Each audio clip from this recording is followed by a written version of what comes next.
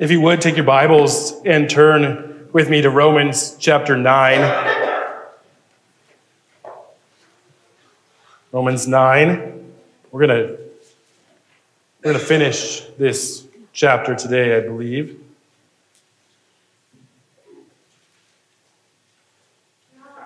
So halfway through Romans 10, I'll be saying turn to Romans chapter 9 out of habit.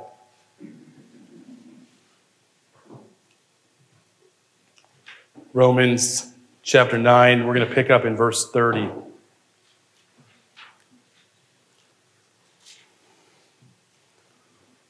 If you would, stand with me as we read Scripture together.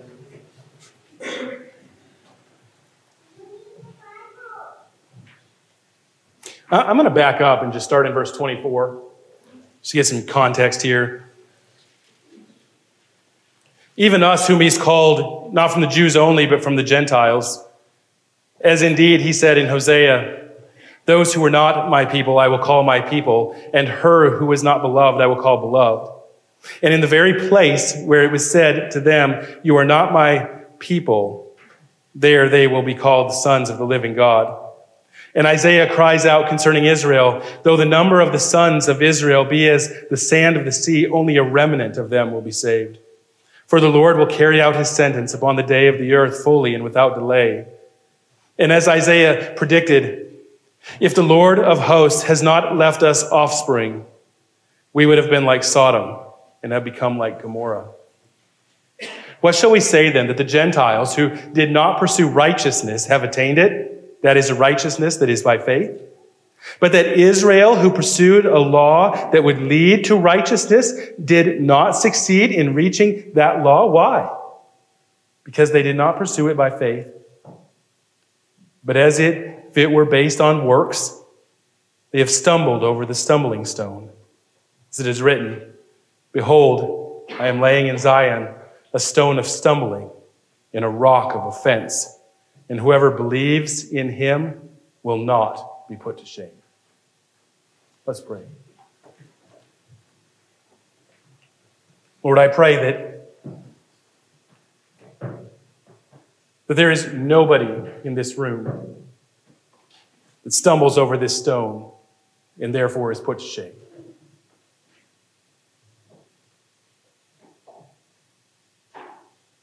Lord, we pray that as we approach this text this morning, Lord, we pray that you would help us, guide us to see truth. Open our eyes, open our hearts, what you would have for us here. Lord, we pray that you would help us to understand how righteousness before you is obtained, how it's not. So therefore, we will not stumble. Lord, I pray that you would do amazing things here. That your Spirit would be alive and active in our lives and in our hearts as we interact with your word. Lord, we pray these things for your honor, your glory alone. In Jesus' name, amen. You may be seated. Let me just give you the point of this text, if you haven't already grasped it. This text right at the onset, and that is, if anyone tries to obtain righteousness before God through any other means than faith in Christ Jesus, they will stumble over Christ Jesus and be put to shame. That is the message in a nutshell. Let's just take a few minutes and back up. Paul has just said that if he wouldn't have intervened in world history, and if he would have just let things go as they were going, if he wouldn't have intervened and saved a remnant, a small group of people out of a larger group of both Jews and Gentiles alike, thus creating for himself a people of God, true Israel, if he wouldn't have done this, What happened at Sodom and Gomorrah would be universal. We all would have been like Sodom and Gomorrah. In fact, there's a wonderful illustration of this within the Sodom and Gomorrah narrative. We looked at this last week, and that is with Lot. Lot deserved to die in that city along with anyone else. And in fact, as Lot is being rescued by the angels that were sent to save him, we are told that he lingered yet. The city had a strange hold on him. He knew it was wicked. He kept going back to it. And even knowing that God was going to destroy the city, goes to his son-in-law and says, we got to get out of here. God is going to destroy this place. Son-in-law laughs and he lingers. But we are told that God had mercy on him. God showed Lot mercy, and the angel grabbed him by the hand and led him out of the city. In other words, if God wouldn't have intervened, then Lot and his children would have been destroyed by the sulfur and the fire that rained down from heaven on that city and all of the inhabitants of that valley, which is exactly what they deserved. Now, in verse 30, we read, well, what shall we say then? When we look at all of this, that God is saving people from the Gentiles and from the Jews, he's creating for himself his own people. What shall we say then? Look back to verse 24. It's clear that this remnant that Paul will speak of here, not only from the Jews, but from the Gentiles as well, Paul goes on to then show that this all shouldn't have been a surprise because the prophet Hosea said as much. Notice what Paul has said. If God wouldn't have intervened and saved a group from the Jews and Gentiles alike, then all would have been like Sodom and Gomorrah. And the objection here is, well, that doesn't seem to be right because the Jews had the law and the Gentiles did not. How can Paul take and put these two groups of people in the same category when they're clearly not in the same category? The Jews were definitely closer to salvation, closer to a righteous standing before God because they had the law and the Gentiles didn't.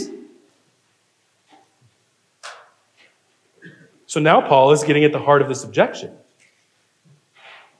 Just remember, kind of a parenthetical statement, just remember that this whole section, chapters 9 through 11, is really dealing with Israel's rejection. And Paul says that God's word, though, has not failed. Just because Israel, by and large, has rejected the Messiah, it isn't that God's word has failed. And then he gives several arguments. And really what we're getting at here is the third one. And the third one is that if Israel rejects their Messiah, it is not God's fault. It is their fault. This point in the overall argument is fairly long. It goes throughout chapter 11 or chapter 10. But as we go on here, just notice that one cannot use what Paul has previously said in this chapter to lessen anyone's responsibility before him. Some might be tempted to say, well, if God chooses some and not others to salvation, and he does not choose me, then I would have an excuse before him. In other words, they would say something like, well, if I'm lost and I'm going to hell, it's because of God. It's because he didn't choose me. In one respect, we've already talked about this. God does not condemn innocent people. Therefore, even though through the process of election is an absolute mystery on our part, we can know that if we are judged by God, it is because of our own sin and our own actions, and therefore it is not God's fault. God is just. The fact is, we cannot blame God. The only ones to blame would be ourselves. The judgment of God will be based on what each has done. Of course, this doesn't change the fact that people are raising this objection. How in the world can the Gentiles obtain a justified status before God and the Jews not? when they are the ones that have the law, which is from God himself? Read Exodus. God gave it to them. Let's look at how Paul handles this. The outline of these verses is very simple. In verse 30, Paul declares that Gentiles as a whole, he's speaking in generalities, he says Gentiles as a whole are being saved. In the next verse, 31, he says that the Jews as a whole are not being saved. And then in the next verse, he explains why. And then in verse 33, we see the consequence of pursuing a righteousness that comes through law. So that's the basic outline. What we should comment on here is how Paul has been speaking of individual election. I think you start thinking about this and you start coming up to things like, is Paul talking about individual election here or corporate election? In other words, is God electing individuals to salvation, or is he just choosing countries and then letting everybody else decide within the countries? And some bring this up, and I just want to point out here, it's clearly individual. Jacob, not Esau, for instance. That's not corporate election. Some would say that what election means here is corporate, that God is choosing the nation, and if they are to be saved or not is up to them and the individuals within them. Clearly, from our time in the book of Romans, and specifically our time in the book of Romans 9, that's not the case. But we should note that Paul here is speaking of in broad terms, just as he did at the very beginning. My heart breaks for the people, my people. I think the best way to understand what Paul is doing here is to think of these in terms of two different categories: Gentile salvation and Jewish failure. How did the Gentiles achieve salvation when they didn't have the law? How did Jews fail when they had it? Let's look at Gentile salvation in verse 30. We can quickly, in a quick reading of these verses, identify the key word here, which is righteousness. The Gentiles who didn't pursue righteousness have obtained it. That is a righteousness that is by faith. Then Israel, on the other hand, we are told that they longed for righteousness and pursued the law to get it, but did not succeed in getting it. If I was underlining or highlighting things here, there are several things that are worth the highlight, but one would be the word righteousness throughout these verses. We need to all be on the same page here when we are thinking about this important word in the text. Sometimes we see the word righteousness and we think righteous behavior. Kind of like we see the word faith and we think faithfulness. It's not what we mean here. We talked about this several times throughout the book of Romans, most notably at the onset in verses 16 and 17 of chapter 1. We said that it is really these verses that Paul is taking and expounding on through the whole entire book. Let's just go back and read those. Chapter 1, verses 16 and 17. For I am not ashamed of the gospel, for it is the power of God for salvation to everyone who believes, to the Jew first and also the Greek. For in it, the gospel, the righteousness of God is revealed from faith, for faith. As it is written, the righteous shall live by faith. So here at the start of the book, we see the word righteousness. And we learn that it is in the gospel that the righteousness of God is revealed. It's made known. Notice, not the law, it's in the gospel. That's Paul's point. He makes the point that we're getting at here right in the first verses of the letter. Jews, on the other hand, right, they're thinking, well, the righteousness of God is revealed from the law. That's why they're pursuing the law to obtain it. Here he's saying, no, I'm not ashamed of the gospel because that's where leads us to this righteousness before God. At this point, maybe our mind is going back to the last verses in Romans 9. You picked up on the fact that Jews are trying to obtain righteousness through the law, not the gospel. But notice something else, even more foundational, I think, and that is that righteousness and salvation here are used almost synonymously. The gospel is the power of God for salvation to everyone who believes. Now, the same thing is stated again, just differently. It is in the gospel that the righteousness or salvation of God is revealed from faith for faith. The fact is, the term righteousness means a right standing before God.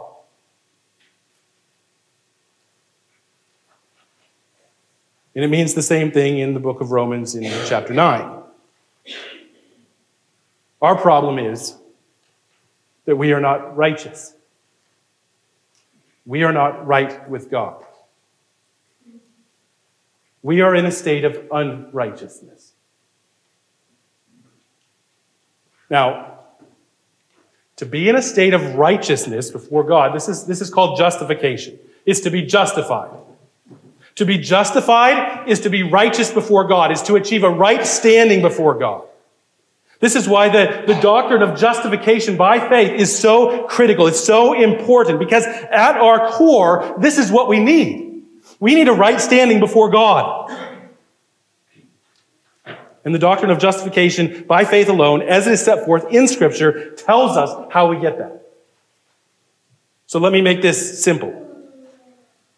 If you go back to Romans chapter 9, verse 30, and take the word righteousness there, you can substitute the word salvation for it, or the word justification for it, and it makes sense. In fact, I'm not just pulling this out of the thin air. The word righteousness in Greek and the word justification in Greek are the same word. So to substitute the two isn't out of line. The translators easily could have translated it justification. So the text is saying that the Gentiles who did not pursue a righteous standing before God have obtained it. Grasp this. This is wild stuff. I mean, really, when you think about it, because it's so counterintuitive. We're talking about a right standing before God, and we're talking that Paul is saying here, what are we saying? That people who haven't even pursued this are getting it? Yeah. It sounds strange. Here are people who are not working, who are not striving or trying to get it, but they still got it. Or to say it another way, the Gentiles who were not trying to earn a right standing before God by trying to fulfill God's law, but just the same, they found a right standing before God. At this point, the right question is, how? How did the Gentiles obtain a right standing before God? This is interesting because the Gentiles had actually rejected God, who were running away from Him. The Jews are pursuing Him. This is why what Paul is saying is so counterintuitive. It's not what we would think would happen here. One would think that if he wanted to be righteous before God, there would be something that one needs to do, to strive and to work to get it. That one would have to pursue a right relationship with God. Here we read these Gentiles were not, but they were finding it before God anyway. And the question is how in the world do you get a right standing before God without pursuing it? The answer is that this righteousness before God is found in Christ alone in the message of the gospel. These Gentiles were finding salvation. They were finding justification, a right standing before God because they were believing in Jesus Christ as their Savior. They were putting their faith and trust in Him as their only hope in the gospel. The objection here would be, but they weren't even seeking this right standing before God. How can they find something that they were not seeking? The fact is, they were embracing Jesus as their Savior. And this was God's work in seeking them through his grace. If you think this sounds funny, perhaps we aren't understanding what grace is. Grace is undeserved favor, so by definition, it is something that God extends to us, not something that we seek after. If we seek after it, then it wouldn't be grace anymore. We sing about this. The hymn, The Wonderful Grace of Jesus. We sing, Wonderful Grace of Jesus, reaching the most defiled. By its transforming power, making him God's dear child, purchasing peace in heaven for all eternity, and the wonderful grace of Jesus reaches me. Over and over and over. We could read the other verses as well, but it is the grace of Jesus that is extended to us, not we reaching for it.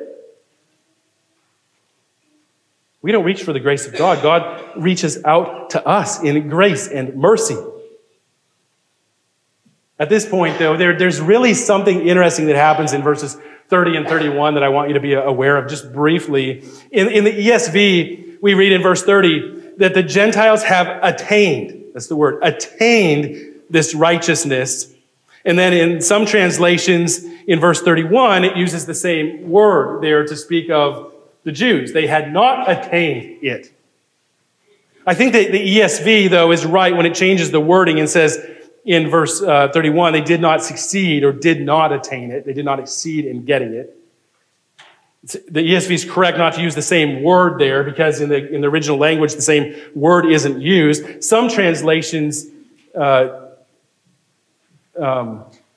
do that, but I think attained in verse 30 in the ESV should actually be obtained. The NIV, I think, if you have an NIV, I think it translates it right. Donald Barnhouse illustrates this in his commentary, differentiates between the two words obtained in verse 30 and attained in verse 31. And he gives this illustration, which I thought was very good. He tells of a cartoon. There's a cartoon where there's this large boardroom, and obviously it's a large company. The president of the company is standing before those who are underneath him, waiting to hear from their president. Behind the president, who's fairly young, is a big picture of the company's founder, who's obviously this man's father. And the president is scowling at those before him. He has his finger pointed at him. And the caption says, "The trouble with you people is that you have no initiative. Why, by the time I was 30 years old, I had inherited my first $5 million. My point is, there is a big difference between inheriting millions of dollars and earning it. In these verses, we learn that the Gentiles didn't set out to earn their righteous standing before God, but still inherited it. Or as the NIV says, they obtained it as a free gift. So that's Gentile salvation. Turn our attention to Jewish failure then. Now, get this, that the only explanation for the fact that the Gentiles who had not pursued salvation were finding it is in the mystery of God's grace. And if we thought that was puzzling in verse 30, then 31 is in a sense even a greater puzzle. Here we see that the Jews were trying to earn their salvation, but did not attain it. They did not reach to it. They did not get it. That's the word attain. They did not climb to the top of the summit. But Israel, who pursued a law that would lead to righteousness, see that? They did not attain it because it was not attainable. Did not succeed in reaching that law. You get a picture of a mountain, don't you? They tried to reach the top of it by climbing and climbing and working to get there, to get to that righteous standing before God. And they failed. They didn't attain it. They didn't reach it. And therefore are lost. Notice something here. Paul admits that the law that they were pursuing would lead them to righteousness.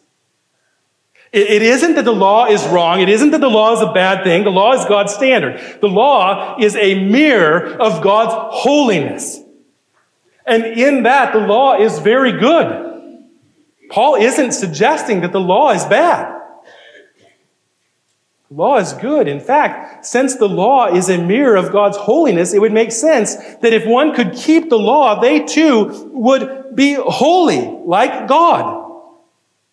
The problem is nobody lives up to that standard. The reason they did not attain it is that it was unattainable. Flip back to Romans chapter 2 for a moment. Romans chapter 2, I'll pick up in verse 17. But if you call yourself a Jew and rely on the law and boast in God and know His will and approve of what is excellent because you are instructed from the law, and if you are sure that you yourself are a guide to the blind, a light to those who are in darkness, an instructor of the foolish, a teacher of children, having in the law the embodiment of knowledge and truth. Is the law good? Yeah. Yes, it is in the law that we know the will of God, that we know what is excellent because it's based on the character of God. And we can become so well versed in the law that we even instruct others. We become guides and teachers in what God wants and desires of us. He even calls the law here the embodiment of the truth. Now the question is, what was the purpose of the law? That's a long discussion. There are three. But it is the purpose of the law. Is it to obtain a righteous standing before God by being obedient to it? Or is it to drive us to faith in Jesus Christ? I would say the latter. But before we leave Romans 2, we should keep reading in verse 21. You then who teach others, do you not teach yourselves? Well, you preach against stealing, do you not steal? You who say that one must not commit adultery, do you commit adultery? It keeps going on, but you get the point. In other words, those who know the law and instruct others in it, so parents, for example, you teach your children the way of righteousness by keeping the commands. Do this and live. But you yourself cannot keep that same standard that you're teaching others. The point is, all people can know the law, but no one can keep it. You cannot find a righteous standing before God that way. Trying to earn God's approval through the law is doomed to fail, but yet this is what Israel believed, that God gave them the law so that they might be righteous before God by keeping it. Now here's another element. Perhaps one would say, well, technically, it is impossible to keep the law, but at least the Jews were trying. Their desire was right. They were trying to be obedient. This means that they should have been much closer to salvation than those who had no interest in the law of God. I don't know about you, but I've heard this kind of thing a lot. When it comes to our spiritual lives, that it isn't about whether you are actually obedient, because we all know that we fail from time to time, but it's about your desire to be obedient. I'm trying. If you desire in your heart to be right, then it's okay. If you mess up, we can just overlook it a little bit because, after all, in my heart of hearts, I'm striving after obedience. I want to do that. I just keep failing. So really, I'm doing it right. Someone might say something like, I know that God says that I'm supposed to love my neighbor as myself. Right? Actually, Jesus said that. It's a summary of the second half of the Ten Commandments called the second table. I know the Bible says that, but this, that, and the other thing keeps coming up, and I just keep messing up. But I have a desire to obey. I want to obey that command, but other people keep doing things that make it just impossible for me to do this. This kind of thinking misses the point of the law. If this was the point of the law, then the Israelites would have achieved the righteous standing that they were after, because their desire was to keep it perfectly, but they kept failing. The point of the law is to mirror the holiness of God, so that when we look at that perfect reflection, we see ourselves as we should. Those who have transgressed the law of God, people who continually fall short. And this will either drive us to despair on one end, or drive us to faith in Christ on the other, or yet a third option would be just to drive us to self-righteousness. And we know that the purpose of the law is to drive us to a dependence on Christ Jesus. But some people, when it comes to the law, are driven to despair. Martin Luther was a great example of this. Martin Luther abandoned a promising career in law to be a lawyer. He entered a monastery of Augustinian hermits. He wasn't a believer when he did that. He didn't do it out of because he wanted to learn theology. He looked back on his life and was asked, and was thinking about the purpose of why he went into the monastery. And he said, "My purpose was not to study theology. My purpose was to save my soul." He was trying to find out how he could be saved. He wasn't going to find it being a lawyer. He might as well go off and be an Augustinian hermit. That's what monastic orders did. They prescribed ways in which one could find God. And Luther was the best of the best in the monastery. He spent hours and hours confessing, until finally those who listened to his endless list of confessions told him to stop and come back when he had something worth confessing. On and on Luther's life goes until he started to study the Bible for himself. And he realized that he was trying to obtain a righteousness by his own effort. But what he needed was not his own righteousness, but what he called an alien righteousness. A righteousness that was not his own, but was perfect, that was credited to him. And of course, he gets this from Scripture. This is the gospel. That Christ died for us. That his righteousness is credited to us. And we know this is the doctrine of justification by faith alone, as the Scripture tells. My point is, the law can drive us to despair. And it can drive us to Christ as our only hope.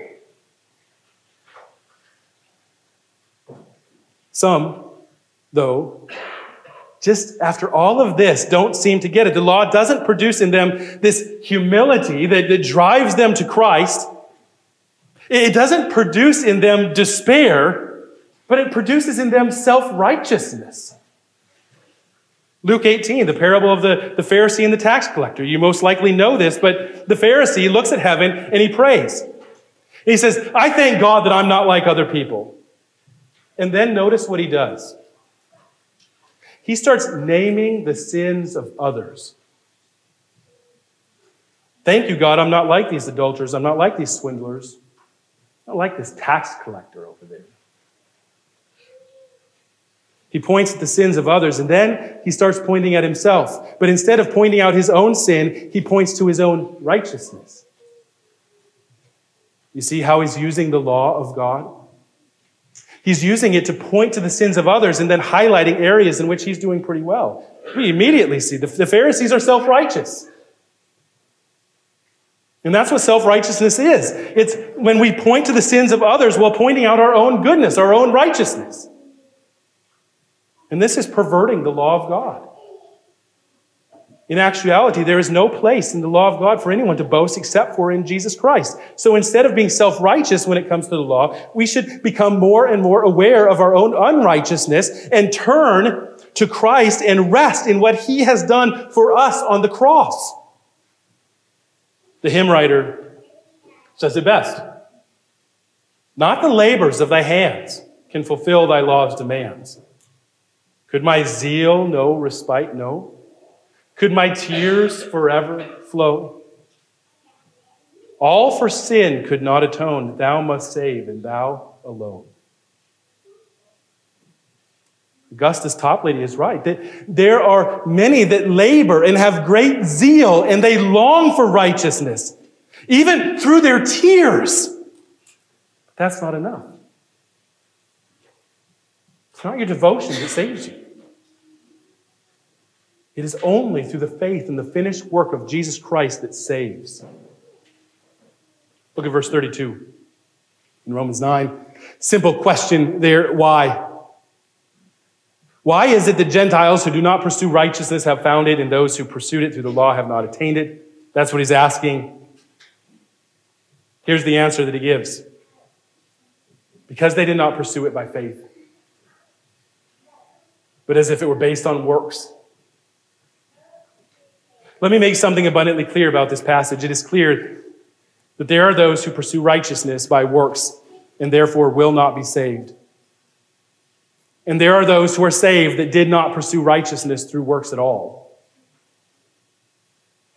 Some might ask at this point, well, where does obedience fit into all of this? Seems like you're taking obedience and throwing it out the window. We have to be obedient, don't we? That's a sermon for another time, but I will say this. What we're talking about here is how salvation is obtained. How we get it. And how we get it isn't by our obedience. That is something that comes into play later, and we'll talk about that later because Paul does. Let me just put this in our backyard a little bit. How often have you heard it said, or perhaps you've even said something like this, and you're thinking about another person. Somebody asks you, hey, is so-and-so a believer? Because they think you know them. And somebody will say, well, I think that person's probably a Christian. I think they are. I really don't know if they go to church. I don't know what they believe. But I know they're good. I've never seen them cuss. I've seen them treat other people really well. I think a lot of them, so do other people. They're really well respected at work or wherever. I think they're a Christian. In other words, we have no idea about where that person's faith rests. But if we would have to guess, we would think they're a Christian by their works. And by that same logic, we would have thought every Jew that Paul was talking about here was a Christian. We would think that Mormons and Buddhists and Christian Scientists and all sorts of other people would be as well, because they, by looking at their lives and how good they are, they must be. I would suggest that instead of guessing by people's behavior, perhaps we should get to know them and get into a real conversation with them and find out. And just put a plug in for the home fellowship groups at this point. That's really the purpose of gospel fluency, is to be fluent in the gospel so that we can have these kind of conversations and get into these kind of conversations with people that actually mean something. Notice in verse 32, it says, because they did not pursue it by faith. They there in the text are the Jews. The Jews did not pursue it. What is it? Is the law it? They did not pursue the law by faith? Can't be. Wouldn't make sense that it must be what was obtained or not obtained in the case of the Jews. It's the righteous standing before God. The only way to have this righteous right standing before God lies not in what we can do, not trying to attain it, not even by obedience to God's law itself. This right standing before God comes only through faith in Jesus Christ. Justification, a right standing before God, is by faith alone, apart from works. Not faith plus something, but faith in the finished work of Jesus Christ alone. It's coming to Him and embracing Him at the cost of leaving our sin behind. When I think of faith in something, I think of an illustration that I heard a long time ago, and that is sitting in a chair. It's a simple illustration, but it's a good one. We don't even think about it often when we sit in a chair. We don't wonder, is that chair going to hold us? A lot of times we just go and sit in a chair and we just plop down. Someone used that illustration. I've not forgotten it because it's so good. The more biblical illustration would be in Matthew chapter 7. There you have the tale of two builders. One builds his house on a rock. His faith is resting on this rock, and it stands the test of the storm. The other on sand, and during the first rain, windstorm, and all of that, the house is then swept away because there's no foundation to it. In this illustration, Jesus is the rock on which our faith must rest, because on anything else, it's going to be swept away. In the previous verses, Jesus says that many are going to swear they know Jesus, and Jesus is going to send them away on the last day and say, I never knew them. They're going to say, I did this in your name, I did that in your name, and Jesus is going to say, depart from me, I never knew you. And this is seen in contrast with those who listen to the voice of Jesus and believe in him. So to quote the hymn writer, those whose faith has found a resting place on Christ alone, the solid rock. This idea of Christ being a rock on which our faith rests is seen in other places in the Gospels worth mentioning. In Matthew chapter 16, verse 18, Jesus says something there very famous. You've heard it. He says to Peter, you are Peter, and on this rock I will build my church. Many have suggested that Jesus is saying that he's going to build his church on Peter. And we hear this from time to time, that Peter's name means rock. Therefore, there's a play on words happening there. So he's building the church on Peter. Well, I think here's what's happening in that text. There's definitely a pun on the word Peter. The Greek word for Peter is the word Petros. It means a piece of a rock. It can mean something like a pebble or something you put in a slingshot. But when Jesus turns around and said, on you, Peter, you're Petros. Then he says, on this rock. He uses a different form of the word. He uses the word Petra, which is not only a Christian rock band, it is, in the 80s, it is a bedrock. It is the rock on which you build foundations. Jesus is saying, Peter, you are but a pebble, but I will build the church on myself. I am the bedrock. I'm the bedrock of my faith. It is me on Christ that you will never fall. You will never slip. If you put your faith and trust in me, you will never be put to shame. You will never stumble. Your faith will never be in vain. I mean, get this at the end of these verses. They've stumbled over the stumbling stone. As it is written, behold, I am laying in Zion a stone of stumbling and a rock of offense. And whoever believes in him will not be put to shame. My friend, if you are relying on anything other than Christ Jesus for your salvation, for your right standing before God, you will fail, you will stumble, you will never be saved. Your only hope is to put your faith and trust in Jesus Christ alone. But make no mistake, that the churches in our country, in our communities, are full of people who are relying on something other than Christ as the bedrock of their faith. Instead of resting on what he has done for them, securing their right standing before God, they are out trying to do more to please God, to earn a right standing before God. They want to make sure that they're right with him.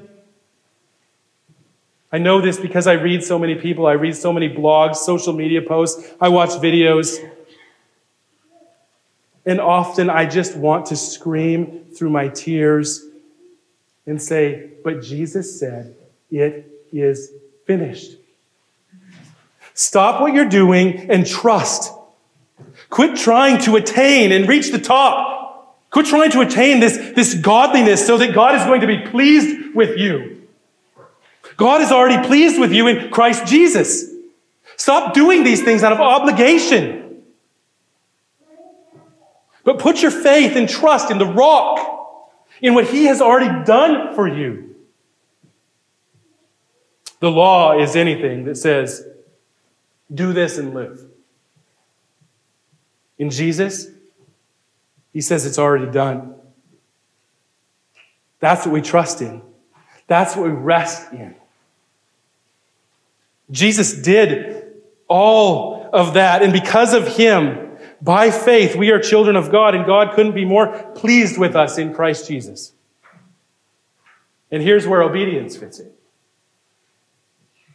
We continue over our Christian life to look at what Christ has done, and we continue to rest and trust in him, the bedrock of our faith. And then, when we do that, it is a delight to please him. To be obedient is not out of fear. It's not out of obligation. There's no fear of failing. God isn't standing over us with a big stick ready to pounce, saying, do this, and if you don't do it enough, then you're going to fail. You're going to stumble if you don't do it enough. He's ready to accept us as his child because he loves us.